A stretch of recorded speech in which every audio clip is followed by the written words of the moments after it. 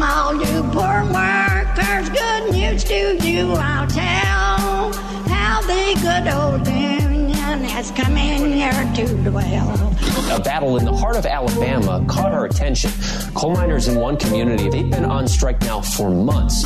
Working as long as 12 hours a day, 7 days a week, in some of the most dangerous conditions. I really think that the labor movement is the single greatest force for democracy in the history of the United States. The story of Alabama is a story of not just resilience, but of militancy. I say no contract, you say no code. No contract, no contract. If we ain't all free, ain't none of us free. You're listening to Alabama's only union talk radio show, The Valley Labor Report, with Adam Keller and Jacob Morrison. Hello, Tennessee Valley. This is the Valley Labor Report. My name is Jacob Morrison, here with my co-host and fellow agitator, Adam Keller, and we are broadcasting live-ish again online and on the radio from the heart of the Tennessee Valley, the Spice Radio Studio in Huntsville, Alabama. The NLRB fights for funding. We get angry voicemails. We talk to a candidate for governor and more on today's program. If you want to be part of the program, well, you would have had to have already given us a call on the voicemail line. Sorry about it. So you missed it. You missed out today, but you can always leave a voicemail. So you can be on next week's show. The phone number is 844-899-TVLR. That is 844-899-8857. You can leave us a voicemail anytime, anywhere throughout the week.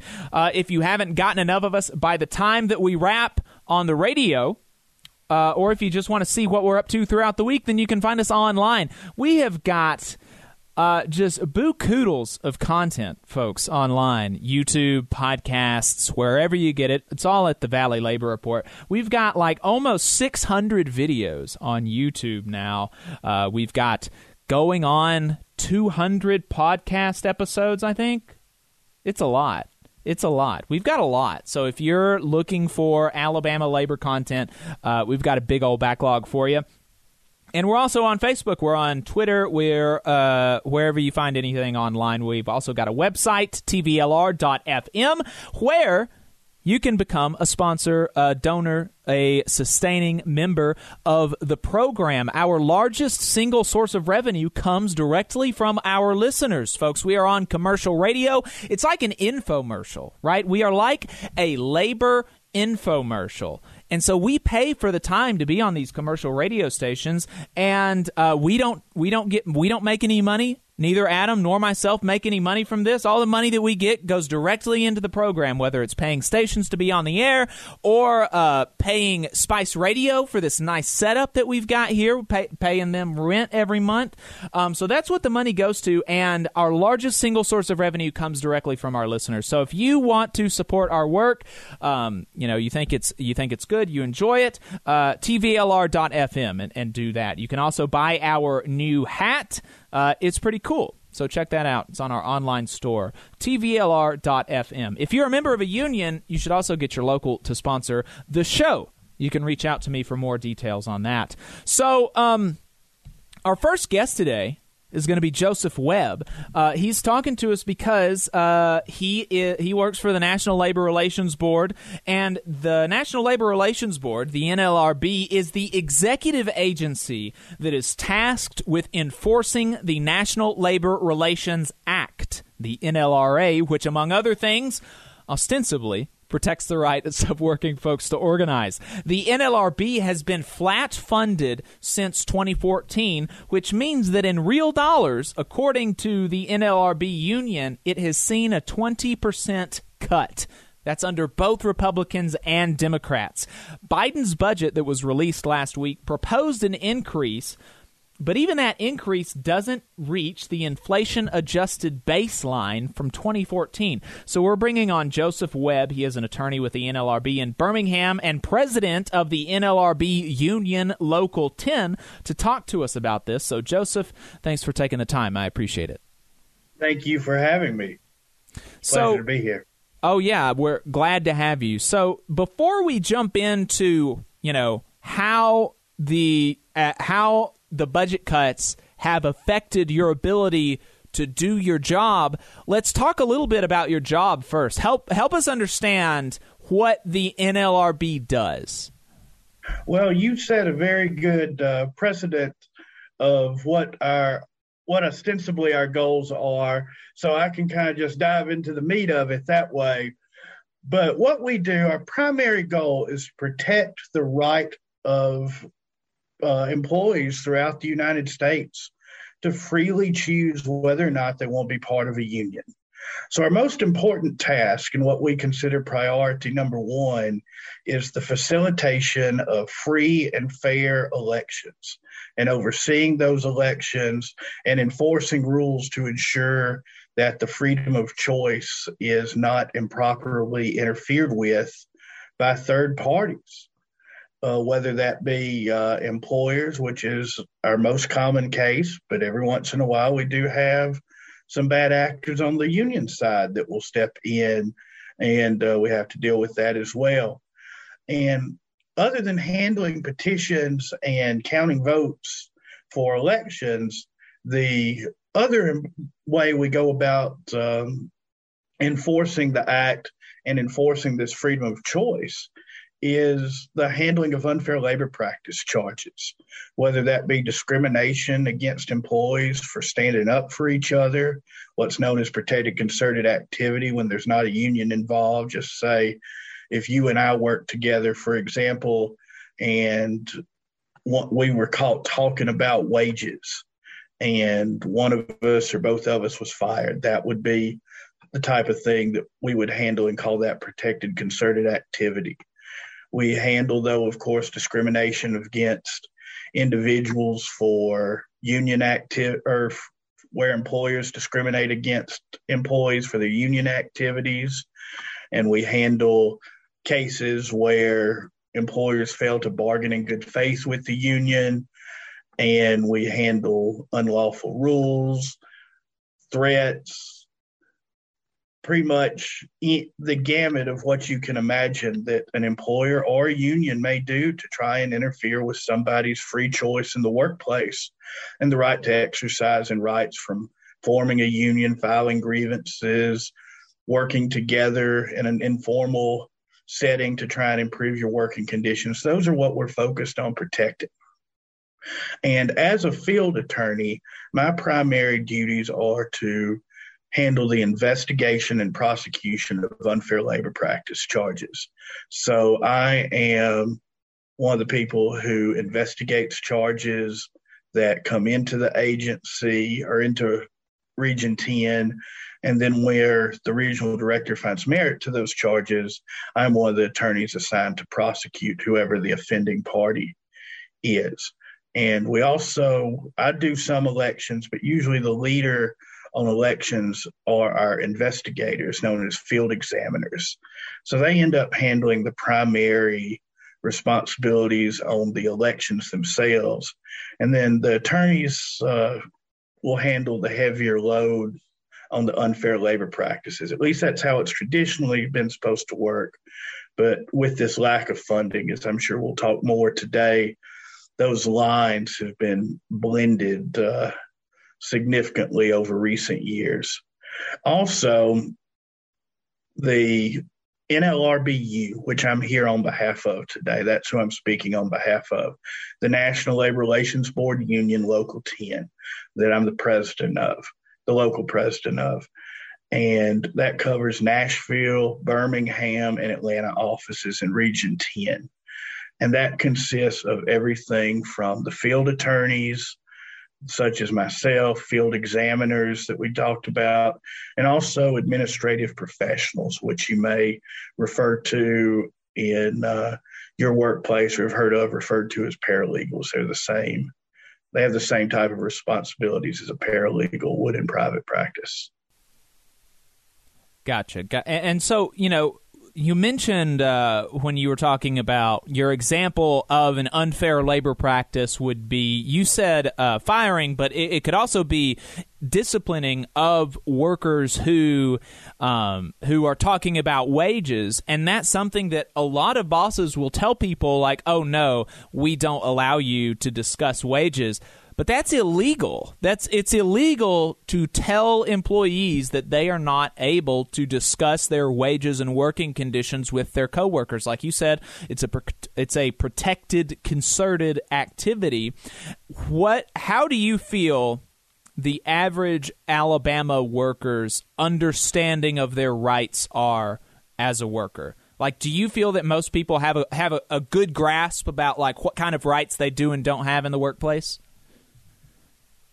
Unfortunately, I do not, and that is something that the NLRBU has advocated for all through Region 10, which covers much of the southern United States, is for outreach funding, which of course the agency doesn't have now. But the dream and goal is to get that kind of funding to where the agency can do formal outreach, whether it be commercials or even website postings, Facebook ads. Hey, did you know you have the right to discuss your wages in the workplace? And like the example you used, disciplining, any form of discipline for discussing wages would be illegal. But even telling employees, hey, you can't talk wages here, that by itself is an unfair labor practice. Right. So, I think that's a good segue into how these budget cuts are affecting your agency. I was talking to you before when we were planning to talk about this, and you said that your office historically has like 10 employees, and you've been at 4 for 7 years now. I mean, how does that affect your ability to do the work that needs to be done? Well, the good thing I can say about the Birmingham office and all of my fellow unit employees in Local 10 is that we are all dedicated to the National Labor Relations Act and to protecting employees' rights. So the quality of work doesn't fail, doesn't fall behind.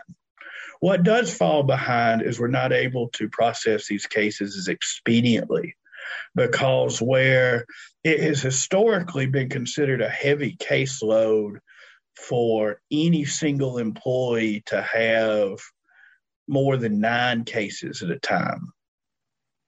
Every bargaining unit employee in Region 10 right now is carrying close to 20 cases per person. And investigating these charges, we make it a point to truly determine the facts of a case and find out whether a person's rights have been violated. So after somebody files a charge, they get contacted by us, and we take a sworn statement from them first to get their side of the story and to get any contact information for witnesses, get any documents they have. And then we initiate an investigation on our own. We contact other employees from those areas. We don't tell them who we've talked to. We keep it confidential who we've talked to and why we're even contacting them, other than just the general allegations. So they know a charging party's identity is not revealed during this investigation process, but we're contacting witnesses, getting documents, forcing the company to respond to the allegations, provide documents. And this is a very drawn-out process. I would say that each case, typically, even if caseloads are low, it takes several weeks to months to properly investigate a case thoroughly. And because of this load, this just means that everybody is set back on the time scale. So to thoroughly determine whether people's rights have been violated, how best to protect an individual's rights, what type of remedies they may be owed, persons who were typically hearing from us in 30 to 60 days on the outcome of a case, it can be 90 to 120 and worse, which the longer somebody goes with justice delayed, that can often be justice denied. They can have any multitude of things happen that affect their ability. And of course, we at the bargaining unit employees that are NLRB members, we always try and minimize that as much as possible. So I would say that who suffers the most is the quality of life of NLRB employees in the region, and the fact that we're salaried employees, so we're not entitled to overtime, but we are, although we're typically open 8 to 4:30, it is not uncommon for agents to currently work late into the night and on weekends to try and, as quickly as possible, investigate these charges, prepare litigation for these charges, et cetera, to enforce people's rights. But it just becomes for everybody that it's a breaking point and somebody gets left behind because we don't have enough people. Right. I didn't realize that y'all wouldn't be entitled to overtime or at least or anything like that. Since we're both federal employees, I just kind of assumed that that it would be basically the same, because I can get overtime if I need it. Right. I cannot get overtime, and then LRBU employees cannot get overtime. We do get comp time, which can be added to our leave. But the trick with comp time is that we have to know in advance that we're going to accrue comp time and get that pre-approved. And often because of the way investigations work and when witnesses are available, we just don't know in advance of when that comp time is going to accrue.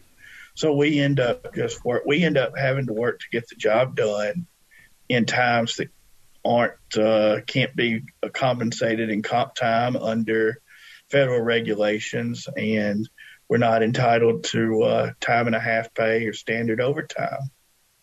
Huh. So, that's wild. Yeah. Sorry, that just kind of threw me for a loop. I figured it'd be the same because I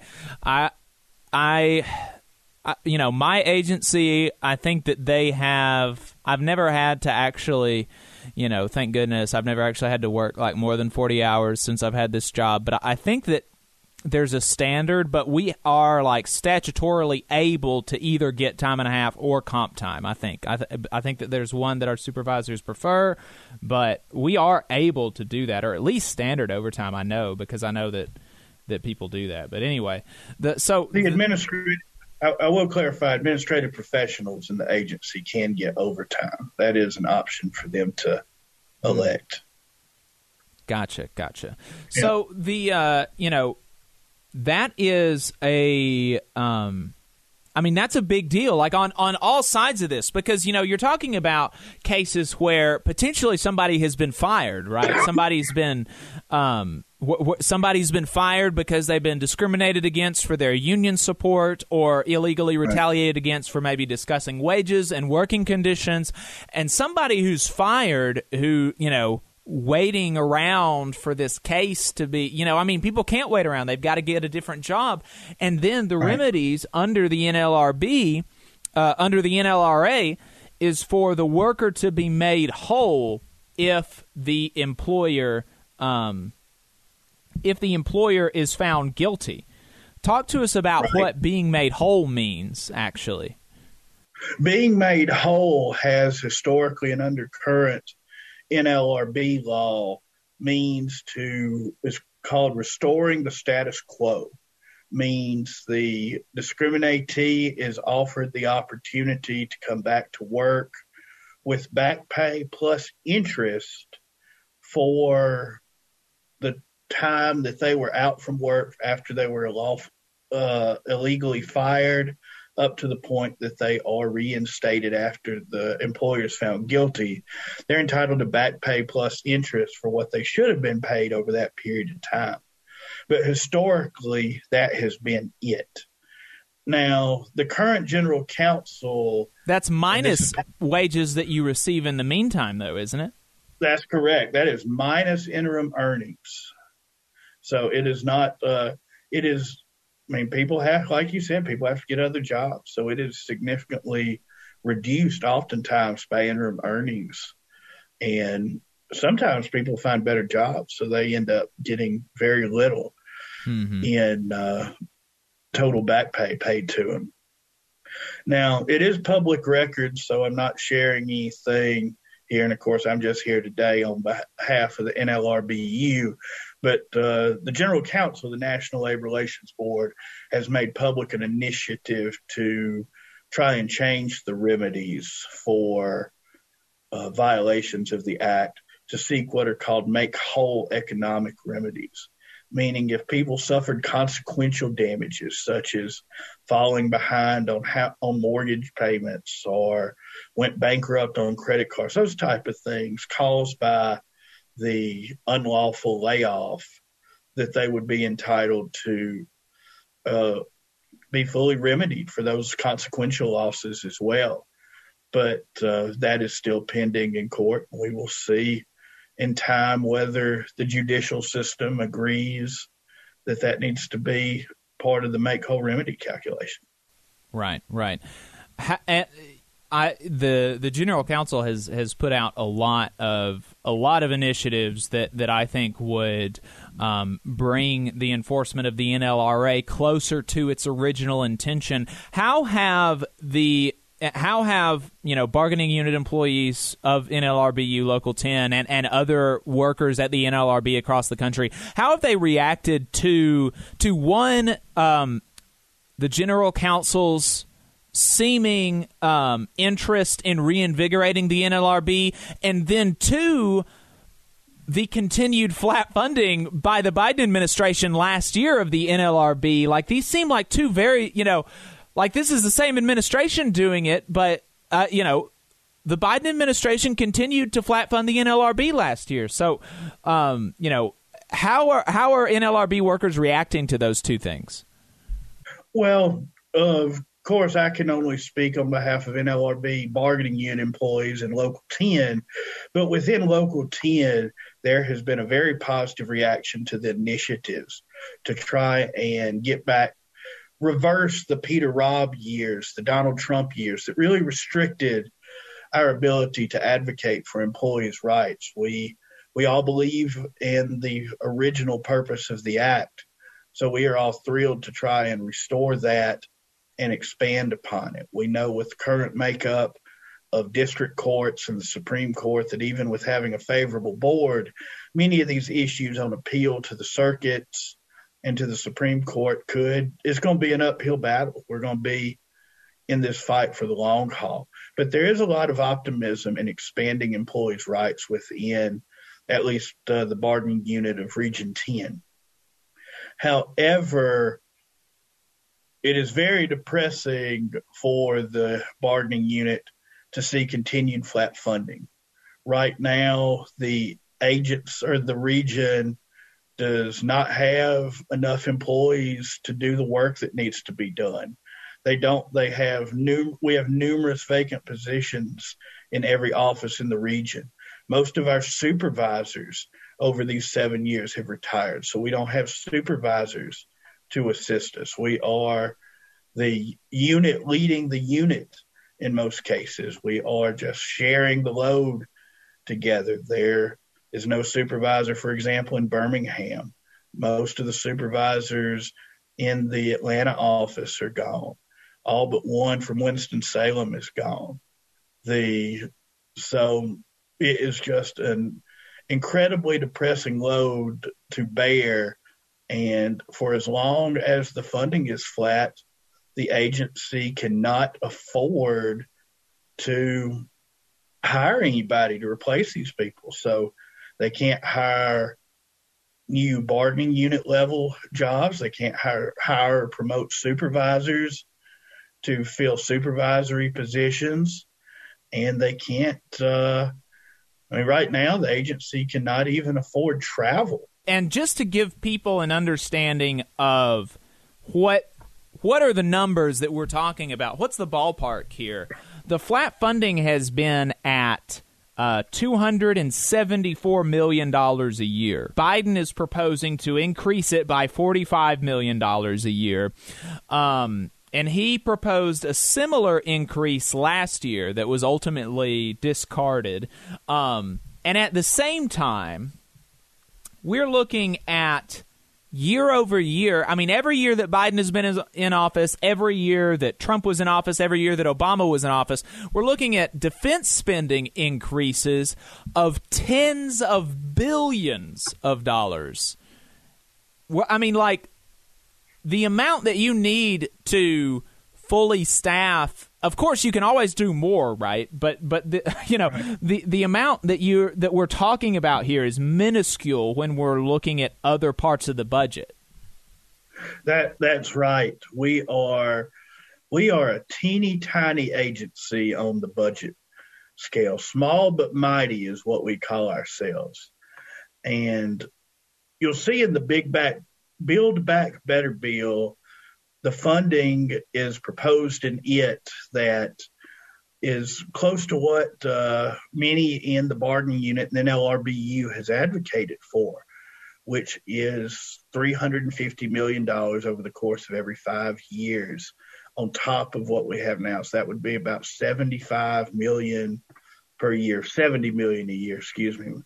I'm a lawyer because I'm not good at math, but $70 million a year is really, that's what we need to get to full strength. But even that 45 would be an infusion into both the strength and morale and the staffing of the agency that would feel like Christmas come early if that 45 million increase came. What is the NLRBU doing to make sure that this is a priority for the Biden administration?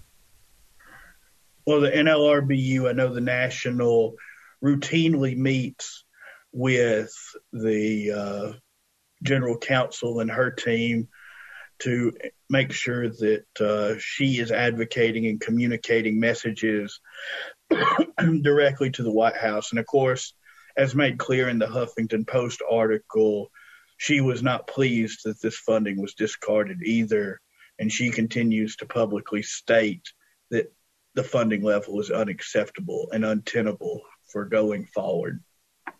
But the NLRBU has engaged in many acts to send the message to D.C., various forms of protected concerted activity, refusing to volunteer for additional projects any further, refusing to volunteer to help supervisors carry the supervisory load, which has been growing as more and more supervisors retire. And unit employees had often volunteered that, hey, everybody in Local 10 has just taken turns rotating. Okay, from these dates to these dates, I'll do those duties. And one of the acts, protected concerted activity, after the budget failed to pass this year, was that every member of Local 10 emailed the general counsel and the deputy general counsel and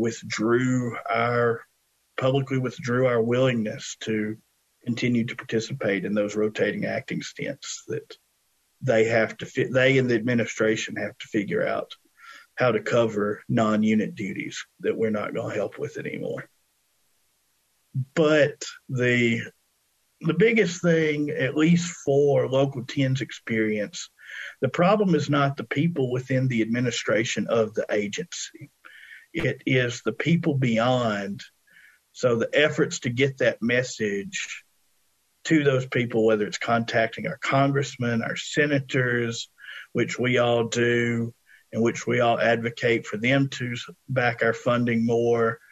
But even when we reach out, as Michael said, the Republicans are interested in killing this agency. So as long as you're in a state represented by Republicans, they don't care what you have to say. But the NLRBU's experience and bargaining unit's experience with the change in the last three administrations is the Republicans, as Michael Billick of the National Union said in the Huffington Post article, Republicans seem much more passionate about killing us than Democrats do about saving us, is how it feels within our agency. Joseph, thanks for your time. I appreciate it. All right, thank you. All right, folks, we've been talking to Joseph Webb. He is the National Labor Relations Board Union Local 10 president. NLRBU Local 10 represents NLRB workers in Alabama, Tennessee, and some other places in the South. We appreciate his willingness to talk to us. We've been talking about what the NLRB does and how the funding cuts under Republicans and Democrats have harmed their ability to carry out the mission of the National Labor Relations Act. If you missed any of that conversation, then don't worry. The program is available online, on Facebook, on YouTube, and wherever you get your podcasts. Just search in all of those places for The Valley Labor Report, wherever you find your content online, and you can listen to any part of the show that you missed. We're going to take a quick break. On the other side, we're going to be responding to listener voicemails and playing a part of an interview with Lou Burdett. He is a candidate for governor. And so, you're listening to the Valley Labor Report. Stay tuned. Attention union members, podcasters, members of membership organizations. The future is here, and you need to be prepared for it by working with Unionly. With Unionly, your union or other organization can take payments on a mobile device, eliminating processing fees. Your members will thank you when they pay their dues at their convenience without waiting in line to deposit cash or check. You'll also be able to use a union-friendly organization. We use Unionly here at the Valley Labor Report, and they have been very great to us. Their fees are lower than Patreon's, actually. They set up a great store. It's all extremely user-friendly, easy to use.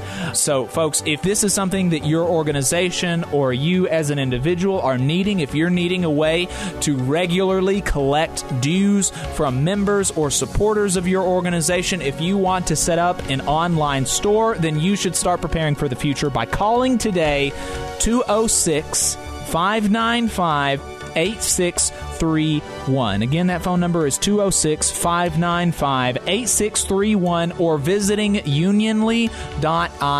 That website is unionly.io. Support for this program also comes from the Iron Workers, Local 477. So if you are looking for contractors with lower than average EMR and TRIR, they tell me that if you need to know what those mean, then you will. Or if you need to supplement a workforce at any level for any amount of time, short or long term, if you need iron workers that come trained and certified at no extra cost, or if you need workers from superintendent down to general laborer, and you're looking to start work on a project, or you're unhappy with your current contractor situation, you need to call my friend Jeb Miles with the Iron Workers Local 477. They only work with the best in the business, vetted contractors, and can do all kinds of jobs, from roofing to steel and bridge erection, from welding to heavy rigging, from structural repairs to machinery alignment, and much more. They supply manpower on 4 of the 5 largest projects in North Alabama, so you know they're legit. If you need good quality, safe, efficient, diligent, and knowledgeable workers on your job, then you need the Iron Workers Local 477. Call Jeb Miles at 256-383-3334 or via email at local477@bellsouth.net, and make sure you tell them that you heard about them on the Valley Labor Report. IBW 558 is like a great football team. You've got to have the aptitude, skills, and knowledge to outperform the competition. If you're a non-union electrician, now is the perfect time to get off the sideline and join our team. We have the absolute best wages and benefit package in North Alabama and Southern Tennessee. It's because our team stands together, bargains together, and our families benefit from it. With immediate openings, you have the opportunity to see why the IBW is the right choice. Energy Alabama is a locally operated and membership-based nonprofit organization focused on advancing Alabama's clean energy future through education and advocacy.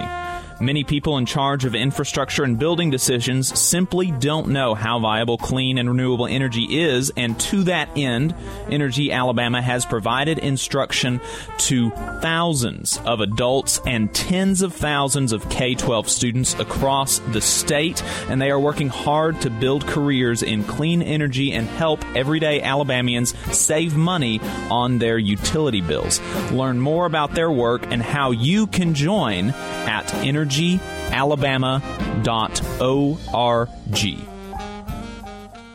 Support for the Valley Labor Report comes from the International Federation of Professional and Technical Engineers Union. Learn more by visiting www.ifpte.org. The attorneys of Maples, Tucker, and Jacobs are proud to represent working people in Alabama and across the Southeast. They have over 100 years of experience representing injured workers in workers' compensation, personal injury, and disability claims. Let their attorneys help you when you get injured on the job. You can find them at www.mtandj.com or 855-617-9333. Let Maples, Tucker, and Jacobs help you when you get injured on the job. Again, the website is www.mtandj.com or the phone number 855-617-9333. No representation is made that the quality of legal services is greater than the quality of legal services from other law firms. Support for this program comes from the International Brotherhood of Electrical Workers, Local 136 out of Central Alabama. Learn more at IBEW136.org. Come all you poor workers, good news to you I'll tell, how the good old union has come in here to dwell. Labor creates all wealth. All wealth should go to labor. You are listening to the Valley Labor Report. My name is Jacob Morrison. My co-host is Adam Keller.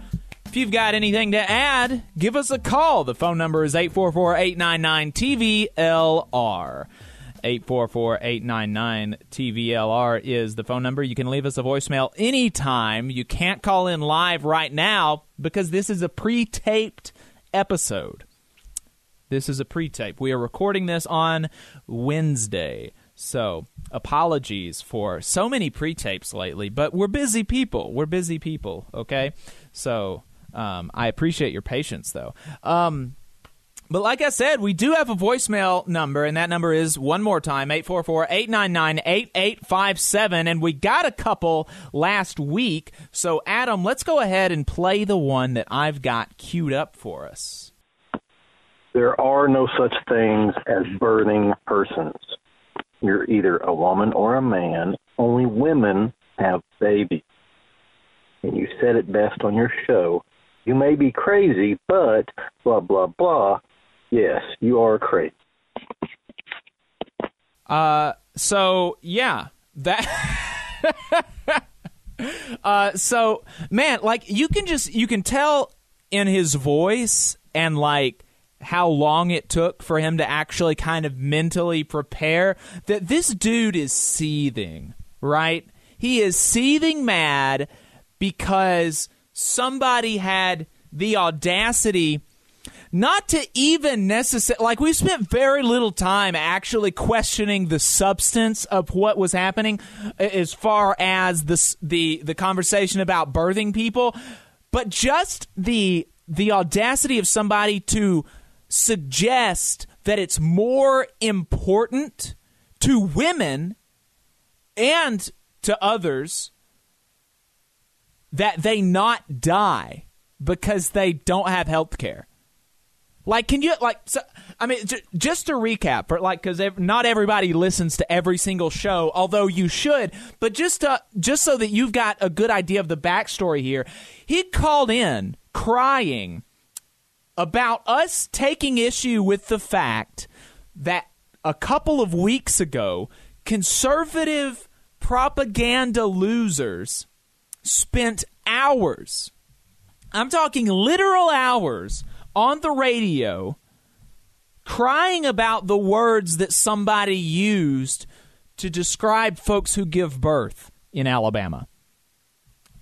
Columns were written about it, hours spent on the radio, and we said our position was that this is distracting from, first of all, like, who cares? First of all, who cares who cares that somebody is using language that they feel will make people feel more comfortable. Like, it doesn't hurt you at all, you tiny, tiny little baby. You tiny, tiny little baby. This Fuhrer and people like this caller getting whipped into a rage when the original conversation, the person who used the offending phrase birthing Alabamian, she was reporting on and doing a good job, because we don't hear any of this context on conservative talk radio or in conservative media columns, reporting on the fact that postpartum Medicaid coverage will potentially be expanded in the state of Alabama. And she reported on some good facts, some facts about how people give birth in Alabama. 1 in every 2 births in the state is covered by Medicaid. That is how poor our people are. Is that 1 in every 2 births are covered by Medicaid instead of private health insurance. Not to mention the teenage pregnancy rates we have in this state, because that constitutes a significant number of those Medicaid births as well. 1 in every 2 births is covered by Medicaid. The majority of postpartum deaths of folks who give birth that die after they give birth from childbirth, the majority of those deaths take place after like 3 or 4 weeks or something. So this is something that people need to be covered for a while to be out of the woods about, right? This is and so previously Medicaid in Alabama only gave postpartum coverage, after birth coverage, for like a month or 2. And now we are looking at, in the state of Alabama, getting on par with the rest of the country and extending postpartum Medicaid coverage for 1 year to create it, to make it so that it is a year. Call me I said this last week. Call me crazy, but I think even if I was a person who did not believe that, like, trans people should be respected, which I am. I'm a person that believes trans people should be respected. But let's even say that's like that I'm just this reactionary person and I have weird feelings about trans people. Like, even if that's me, it would seem to me that women dying, because this affects largely women, that women dying in the state of Alabama or getting substandard care in the state of Alabama is more important than the fact that the reporter who is reporting on this issue is trying to make trans people feel comfortable and included. It would, I mean, right? You would think. You would think. This guy, I would be willing to bet a significant amount of money. I'd be willing to bet a significant amount of money that this guy who called into our show and left us a voicemail, just seething mad, just absolutely, like, he probably had to wipe tears from his eyes because he was so angry. I would be willing to bet a significant amount of money that he did not call his state representative or his state senator to express his support for extending postpartum Medicaid coverage to ensure that, again, largely women, the majority of the people that this is going to affect is going to be women, right? To make sure that those folks are adequately taken care of. I would be willing to bet he did not call his state representative or his state senator or the governor's office to make sure that his support for this important policy is heard. And that's really, really sad.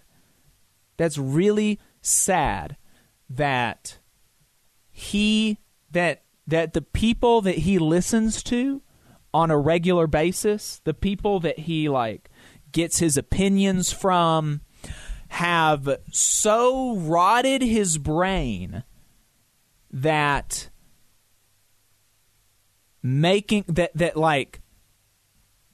using gendered words is more important to him than saving Alabamians' lives. I mean, that's really sad. That makes me hurt for this guy.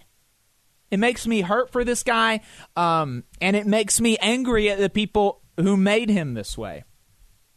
And look, like I said, trans folks are real. Whether you agree with it or you appreciate that or not, trans people are real. They're real people. Trans rights are workers' rights, are humans' rights, and trying to make them feel comfortable and welcome and using gender-neutral language, that's not a bad thing. Sometimes I do that and sometimes I don't. Just whatever makes the most sense in a given situation. And even if that language sounds awkward to you, like we said last week, birthing person sounds like it just hits my ears wrong, right? It hits my ears wrong. It sounds weird.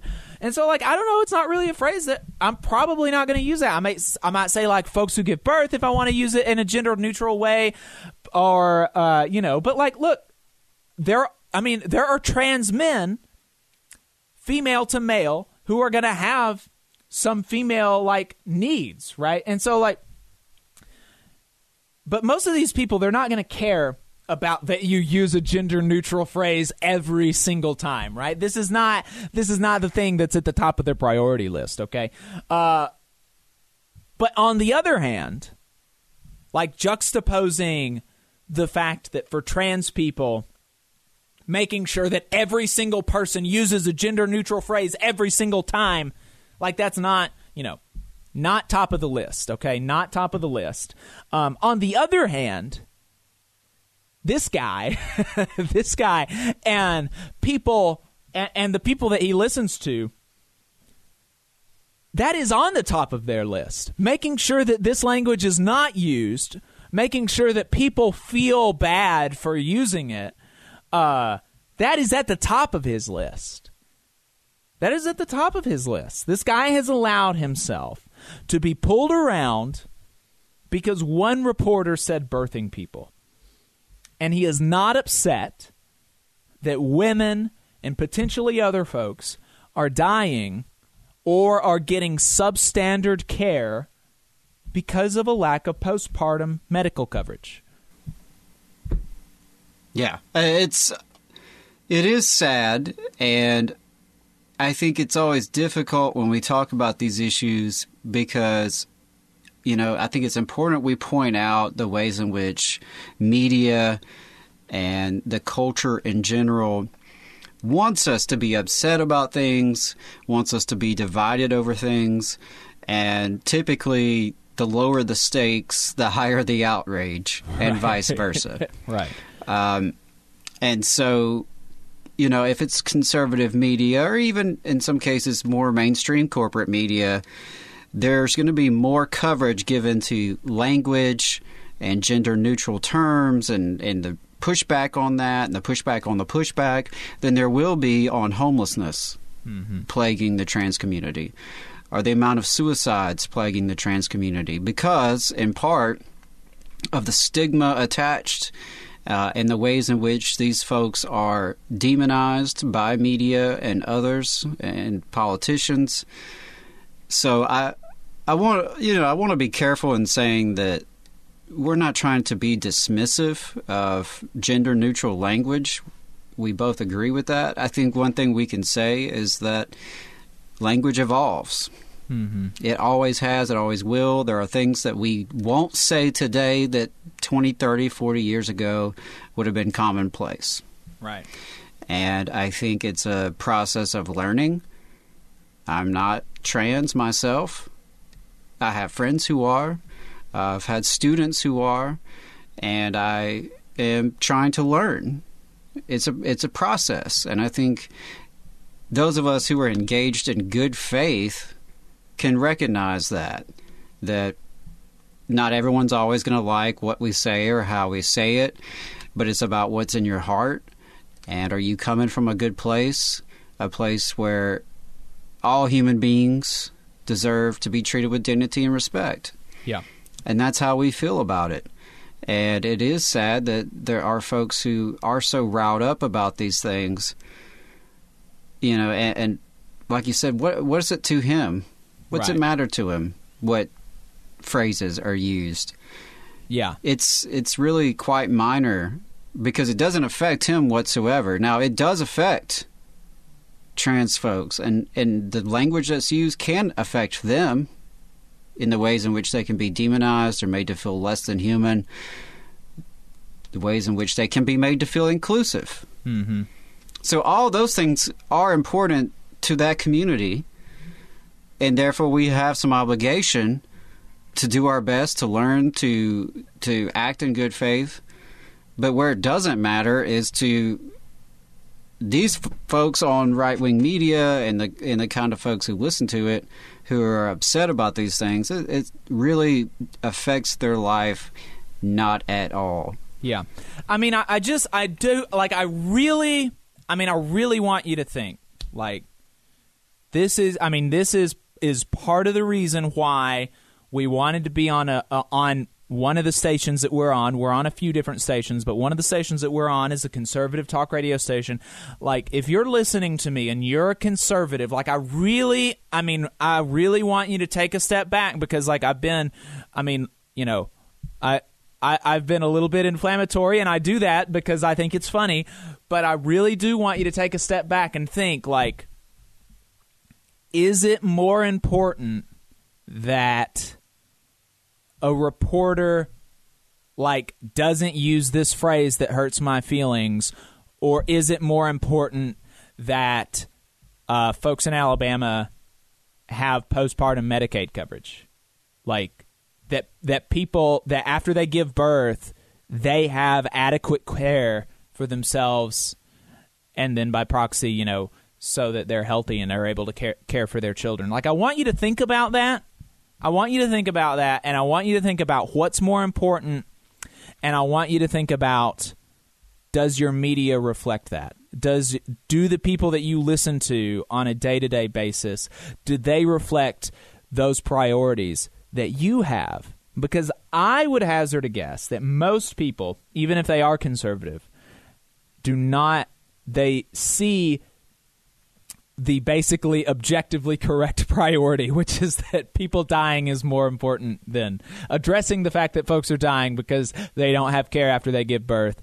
Addressing that fact is more important than whether or not a reporter said birthing Alabamians. I believe most people agree with that, and so I just want you to think about what the people that you listen to are trying to get you upset about. Yeah, absolutely. So, and that's the last thing that. And the last thing I'll say is keep the feedback coming, the positive and the negative. Hey, if you want to leave us a voicemail and you're pissed off about something, go for it. If you want to send us a message and push back on some things we said, go for it. Yeah, we love the feedback. Yeah, I mean, it's how we learn, or in some cases, I can't say I learned an awful lot from this caller. but we had fun. It was fun, and it was a good example, though, of how this kind of stuff works on the average person who's following that kind of media. So keep it coming. Good, bad, and ugly. We'll take it all. Yep. Last Week in Southern Labor is a segment that we do every week where we talk about what happened last week in Southern Labor. We take it from the newsletter Who Gets the Bird. You can read it, whogetsthebird.substack.com, written by Jonah Furman, where he compiles everything that happened in the labor movement in the United States of America. We pull the things that happened from the South because that is the most important. And we all know that, folks. We all know that. So let's go ahead and get right into it. In new organizing, 346 more Starbucks workers at 13 more stores, including in Austin, Texas, Oviedo, and Estero, Florida, and Anderson, South Carolina, are joining Workers United in the wave that just won't quit, which brings us to a total of over 3,300 workers who filed for elections, not counting those who've announced their intention to do so but haven't yet put in the paperwork. 40% of that just in the last 4 weeks. Really amazing stuff. 90 workers at Diversified Gas and Oil in Buchanan, West Virginia, are unionizing with the steel workers, and 10 freight drivers and warehouse workers for Point Dedicated Services in Laredo, Texas, are joining Teamsters Local 657. In election wins, we had 20 rail workers for Bombardier in Sanford, Florida, voting 13-4 to join the Brotherhood of Railroad Signalmen, and Starbucks workers in Knoxville, Tennessee, become the first Starbucks location in the South to win an election. How about that? Yes, how about that? You can watch our interview with a barista from that location on our YouTube channel. We talked to Maggie Carter. She is a barista at the Knoxville Starbucks location about herself and about her about the union campaign at her location. So if you want to learn more about what's going on in Knoxville, we talked to them when they were still the only Starbucks location in the South to have filed. So get an idea for what's going on there. In strikes and bargaining, the CWA call centers for Maximus, which handles federal hotlines for Medicare and ACA inquiries, struck last week in Hattiesburg, Mississippi, and Bogalusa, Louisiana, on the 12th anniversary of the passage of Obamacare. This is a big one. Y'all should really listen to America's Workforce. It's a great podcast. They're on the radio just like we are, except in Ohio. And they have had a couple of interviews with Maximus workers, and they make actually less money than the people who qualify for the ACA that they're helping. So they're helping people figure out how to navigate the ACA who make more money than they do, right? And so this is bonkers, and they should get more. And I'm glad you plugged that again, the America's Workforce Radio. That's a reminder for me to listen to that because Hattiesburg holds a special place in my heart, being the home of the University of Southern Mississippi, where many of my family members attended and where I still root for the football team and have many fond memories going to Hattiesburg. So it's always nice to see our brothers and sisters from the region, from our area, represent. So all of my love and solidarity out there to the Maximus workers, wishing them much success in this campaign. Awesome. Cops in Birmingham, Alabama, organized a blue flu with a sick out over low pay. Curious, is there a lot of outrage in right-wing media about this? Because as far as I know, they don't like workers doing sick outs. Yeah. So, yeah, that's funny. I actually, speaking of things that literal hours were spent on the radio, literal hours were spent on a sick out by teachers in Birmingham, talking about how they don't care about their kids or they're just stuck up or whatever, and they're hurting the community. But yeah, that is funny. I hadn't even thought about that, Adam, how I have not heard anything about this about how these cops are endangering their communities, right, or how they don't care about the people that they are supposed to protect and serve. Yeah, I haven't heard any of that outrage. That's weird. That is interesting. Anyway, employees at Disney in Florida have been staging intermittent walkouts to protest the company's initial silence on the anti-LGBTQ bill going through the State House that would prohibit teaching about sexual orientation, also known as the Don't Say Gay bill. This one is notable for being an explicitly political walkout, though it looks like at least Unite Here Local 362, one of the unions that represents Disney workers, along with several Teamsters locals and some others, they are telling their members not to participate, though it does seem to be due to potential discipline rather than political allegiance. And finally, in political fights, Dave Jameson reported on the long-term systemic underfunding of the NLRB and what it means for any current or future surge in new union organizing, not to mention investigating employer abuses. I would highly recommend reading that article. Joseph Webb, the president of the NLRB U Local 10, mentioned that a couple of times. It was an article in the Huffington Post. Y'all should check that out. It's a really good article about the funding cuts and what it's going to mean for working people as we organize into the future. So definitely check that out, folks. So yeah, if you want to see what happened in the rest of U.S. labor, you should read Jonah Furman's newsletter, whogetsthebird.substack.com. All right, so yeah, we have been answering your voicemails, going over last week in Southern Labor. If you missed any part of the program, you can find us online. We're on YouTube, we're on Facebook, wherever you get your podcasts. You can listen to the full show, or you can catch clips that interest you on our YouTube channel. Just search for The Valley Labor Report. We are going to a break really quick, and when we come back, we're going to be talking about some more stuff, so stay tuned. You're listening to The Valley Labor Report. Energy Alabama supports consumers and is a leader in advocating for them. They have been able to successfully fight off utility rate increases in the state, reduce fees for electric vehicles, increase electric vehicle infrastructure spending, and they secured a $100 million refund by Alabama Power after the utility overcharged customers for fuel. To learn more about their work advocating for customers and to join the fight, go to energyalabama.org. There's a lot of talk about a shortage of workers, but that's not the case with IBW 558. We have provided our customers over 3,000 workers and performed over 3 million man-hours in a pandemic year. With 8,000 OJT hours, 900 classroom hours, OSHA 30, and a state license, our members receive the equivalent of a master's degree. That's what makes IBW 558 the right choice for your electrical needs. Look us up at Facebook or at IBW558.org. The attorneys of Maples, Tucker, and Jacobs are proud to represent working people in Alabama and across the Southeast. They have over 100 years of experience representing injured workers in workers' compensation, personal injury, and disability claims.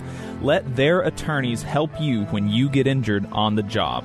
You can find them at www.mtandj.com or 855-617-9333.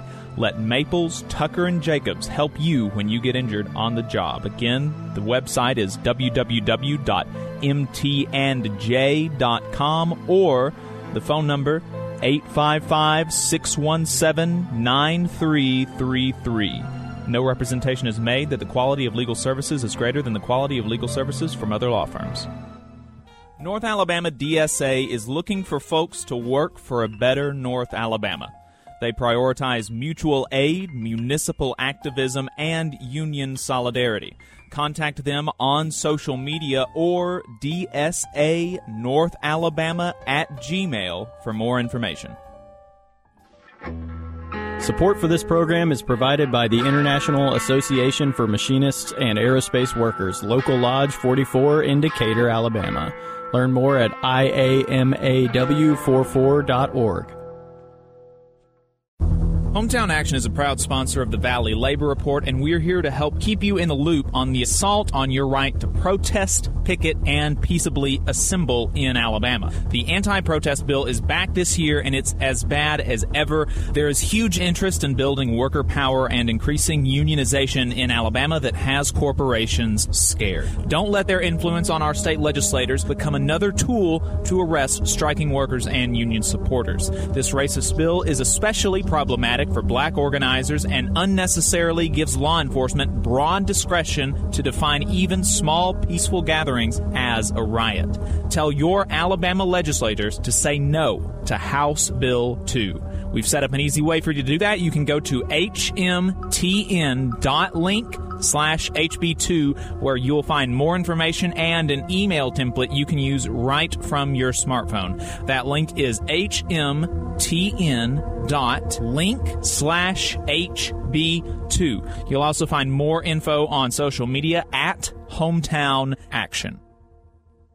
We're the nurses, firefighters, and claims representatives that help keep our government services running. We respond to natural disasters. We care for our nation's veterans, and we investigate discrimination in the workplace. We are federal and D.C. government workers, and we are proud to serve the American people. Working in more than 70 agencies across the government, we know we can fulfill our mission because our union has our back. Learn more at afge.org.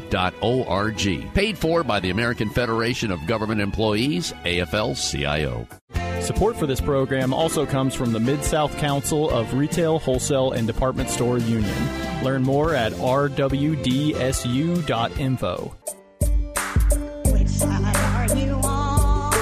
Which side are you on? Alabama's only union talk radio show. That's right, this is the Valley Labor Report. My name is Jacob Morrison, and my co-host is Adam Keller. If you've got anything to add, give us a call. Our voicemail line is open, not our live line, because this is a pre-taped show. Apologies, but you can always leave us a voicemail at 844-899-TVLR. That is 844-899-8857.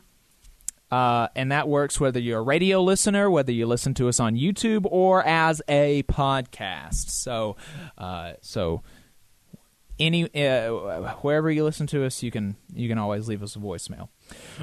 So the first thing, what we're going to do here is we did a long interview with Lou Burdett. He is a candidate for governor. We talked to him for about, I would say, 45 minutes. I think it was about 45 minutes. We're going to play about 15 minutes of that for you because, look, we've only got like an hour and a half on the radio with you, an hour if you're listening to us in Muscle Shoals.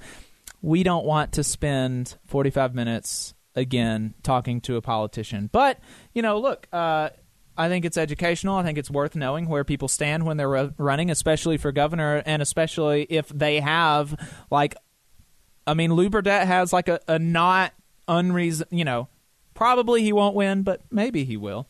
So look, we did that interview, and we talked mostly about education. That is what we talked most about.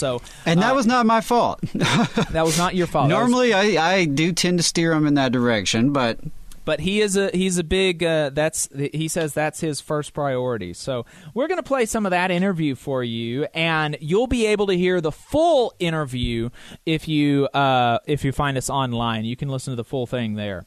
Let's go ahead and play that interview. Lou Burdett. He is running for governor of the great state of Alabama. Lou, thanks for taking the time to join us. I appreciate it. Jacob, thank you so much for having me, and I couldn't agree more. It wasn't. Politicians was not supposed to be a lifetime job, was it? And That's why I'm running, is we haven't had any change in my entire lifetime. I'm 63 years old. People ask me all the time, why are you running for governor? Because I so dearly love this state, and we've been at the bottom my entire lifetime, and we have great people. We have a great state. We do not have to be at the bottom, but that's where lifetime politicians keep us in this state, is at the bottom. Yep. Absolutely. I think that's just a statement of fact, basically, from the record. But Lou, the first thing that I wanted to get into is the first thing on your website. Like, if somebody goes to your website, which is lewin22.com, that's a pretty easy thing to say, lewin22.com. The first thing that you see about you is that you are a proven public company executive. And so, this is something that you're proud of, right? That you believe is something that makes you more qualified maybe than not to be governor of Alabama.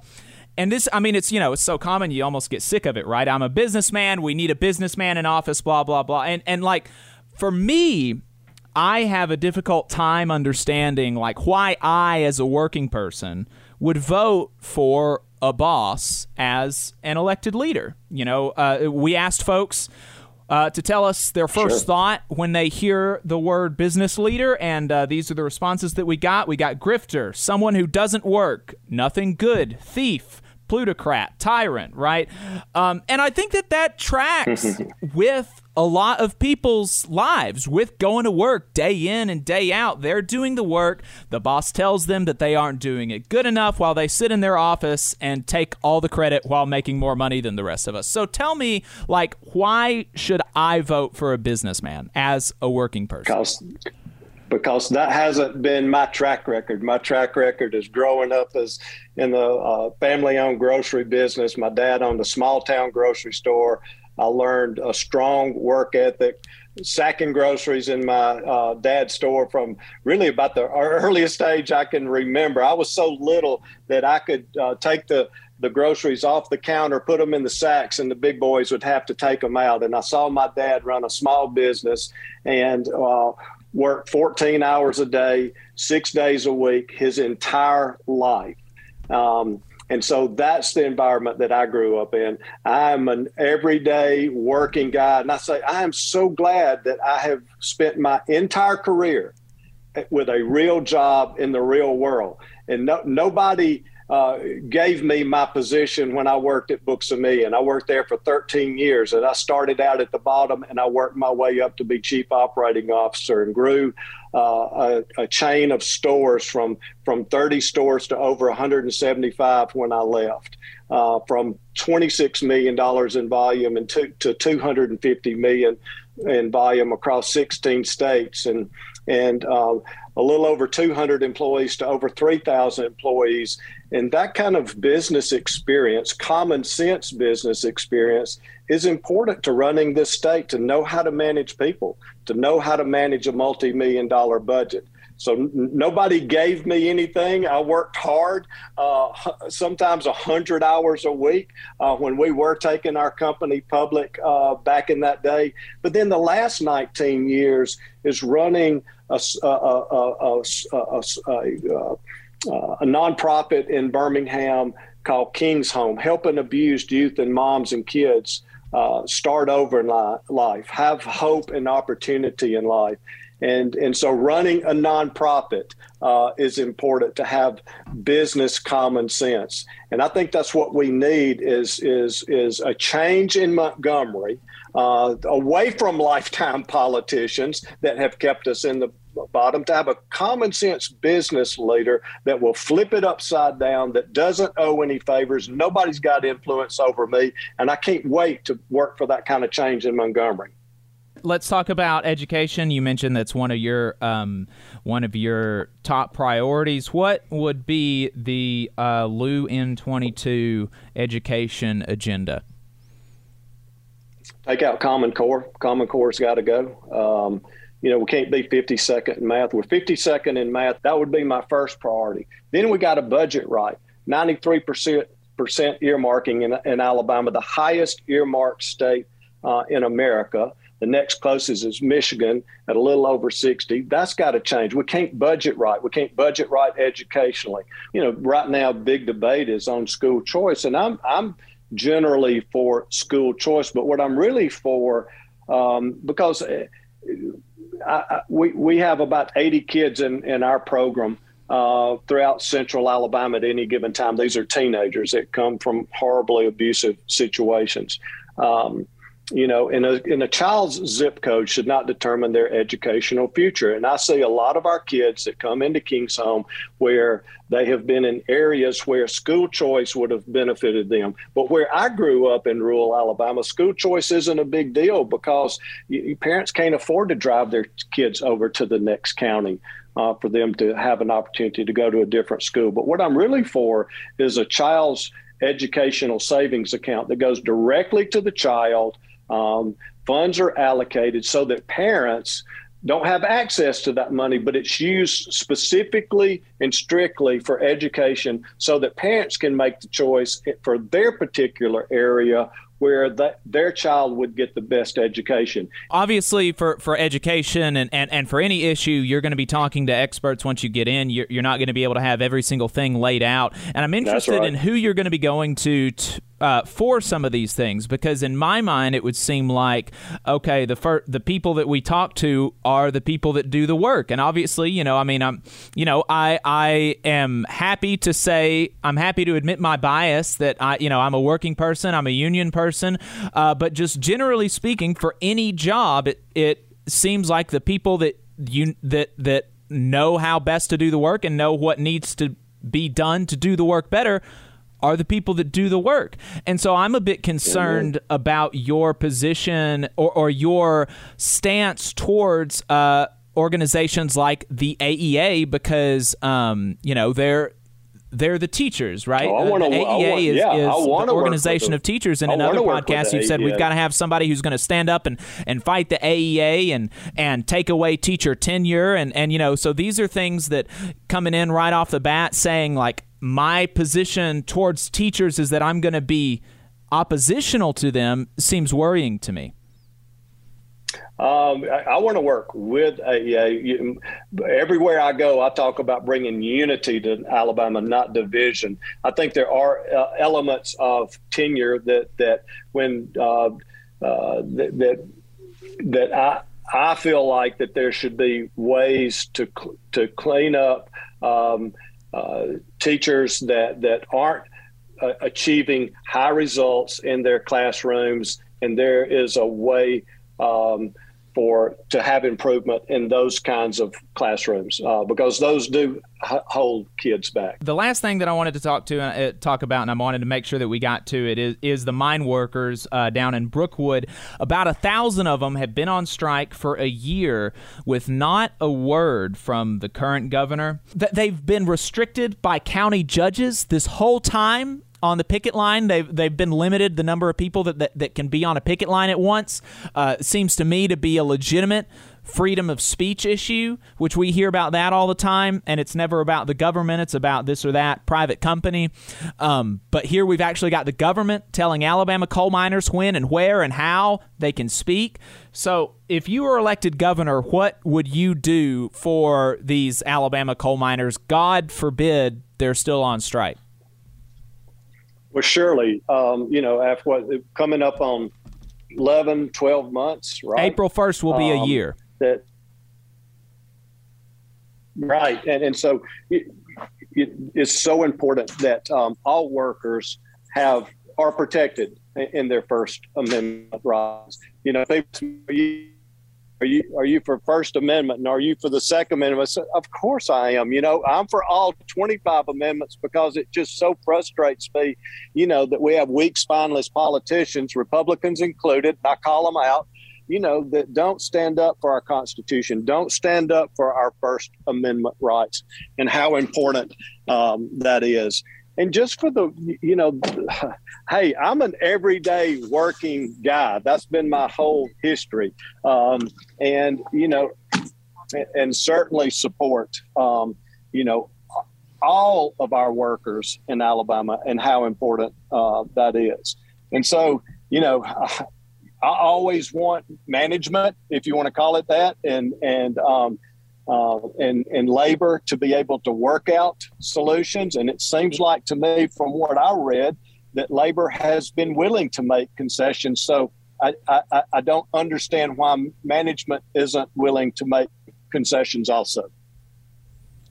Do you think that, we've seen over the course of the history of this country, we've seen where strikes are long and drawn out, secretaries of labor, actually the U.S. Secretary of Labor, Marty Walsh, he brokered a deal between Kellogg's and the BCTGM union to end that strike. We've seen governors come to help mediate strikes in the past. Do you think that that's something that you would be willing to use the office of the governor to do, to call out what Warrior Met has been doing, to come out firmly on the side of the workers and to try to help mediate a good solution for the people of Alabama? Absolutely. You just finished listening to a part of an interview that we did with candidate for governor Lou Burdett. You can find the full conversation online. You can find that full conversation online.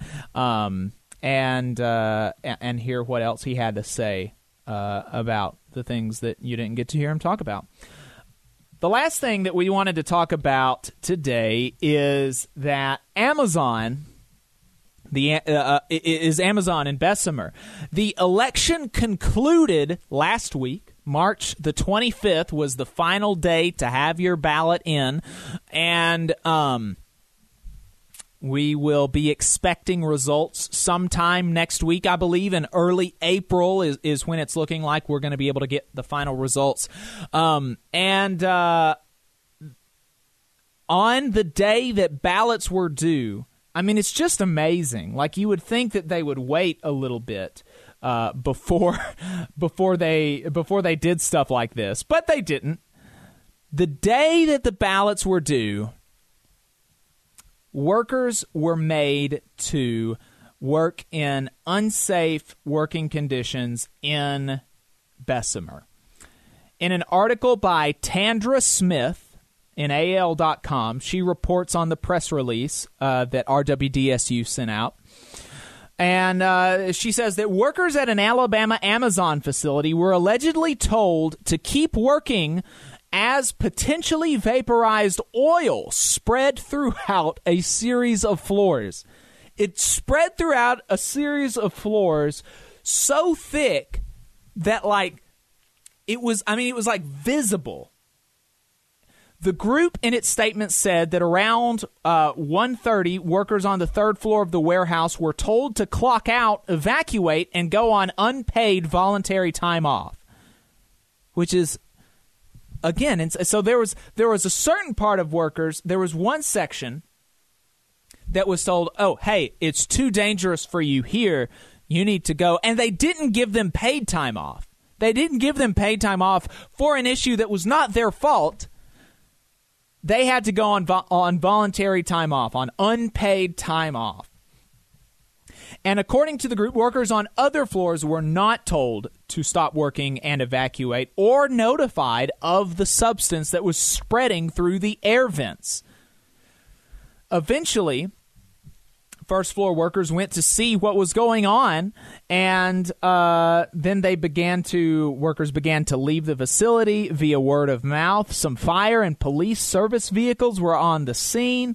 This is just, it's really, really, really crazy stuff. Isaiah Thomas said in the statement, "Everyone was very confused, and the lack of information made us feel very unsafe. We didn't know what was happening, and many of us sought safety in our cars and tried to get as far away from the building as possible." I mean, imagine, you're seeing this fog, go all the way visibly in throughout the facility. You don't know what kind of fog it is. You don't know if it's flammable. I mean, you're working with all sorts of, there's got to be sparks all over the place, or at least every now and then there's got to be a spark. You don't know if the place is going to blow up or if it's poisonous. I mean, this is crazy. Thomas added that he was shocked that workers were asked to keep working throughout the incident and that no notification or alarm went out to workers. He doesn't know what he was breathing in, neither does anybody else. I mean, this is just, it's unconscionable, as Stuart Applebaum says, president of the Retail, Wholesale, and Department Store Union. It really is, it really is just terrible stuff that they're having to go through. And, elected politicians in this state ostensibly are supposed to be fighting for working people, right? They're supposed to be fighting for the people that they represent in their state, in their district. You would think that this is the people that our politicians would have allegiance to, but that would not accurately describe U.S. Senator from Alabama Tommy Tuberville. Tommy Tuberville, after this safety incident, he did not come out in support of the workers as they try to institute safer working conditions or anything like that. He did not condemn Amazon for forcing some workers to continue working in unsafe conditions and forcing others to go on unpaid time off. He didn't do any of that. He released another press release about how he's concerned that Amazon workers are getting a second chance after Amazon broke the law and illegally interfered with their right to vote. So that is the priority of the Alabama senator. If anybody is, here again, I want folks to listen to me, right? I want folks to just think about this.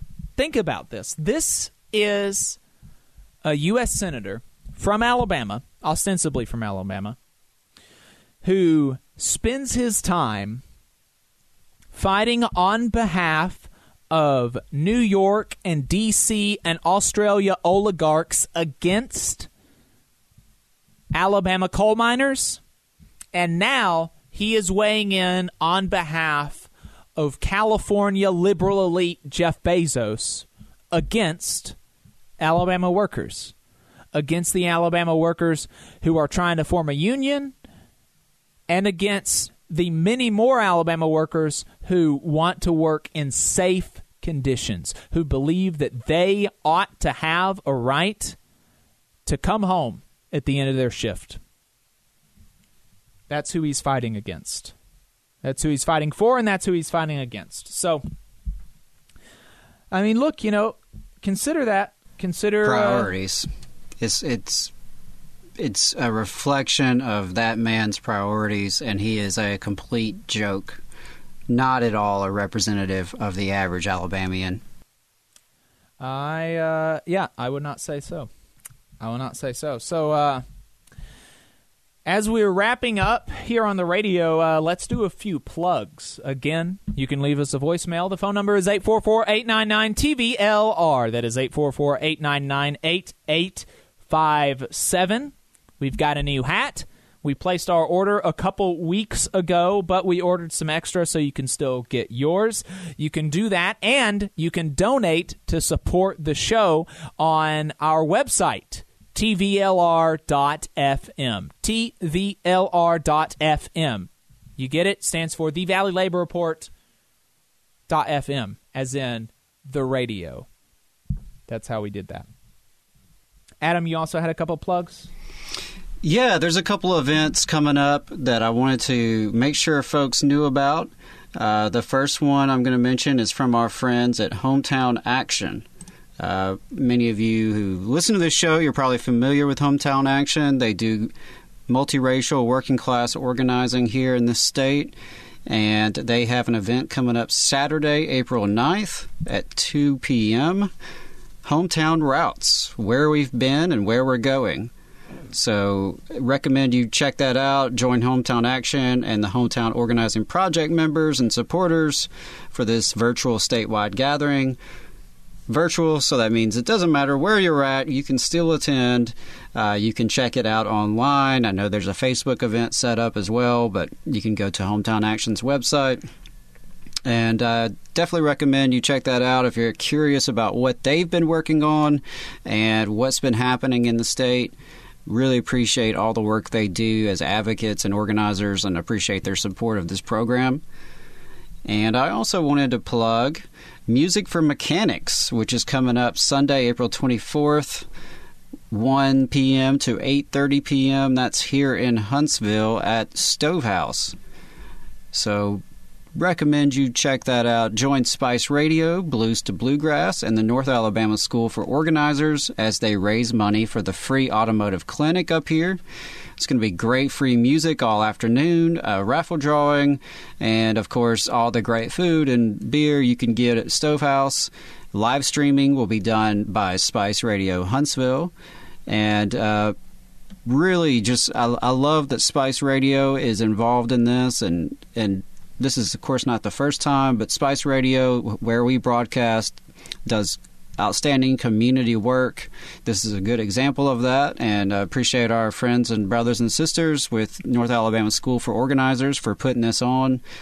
Should be a great time. Check out some music. Donate some money to a good cause.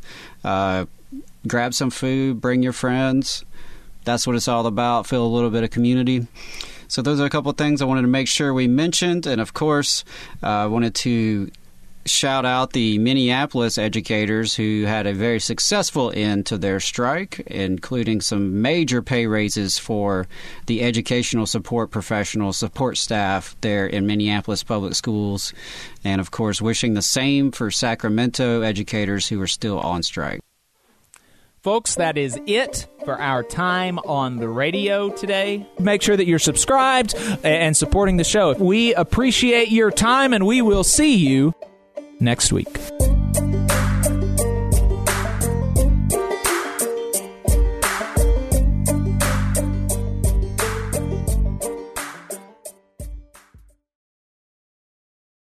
You'll find Overtime in your podcast feed on Thursday.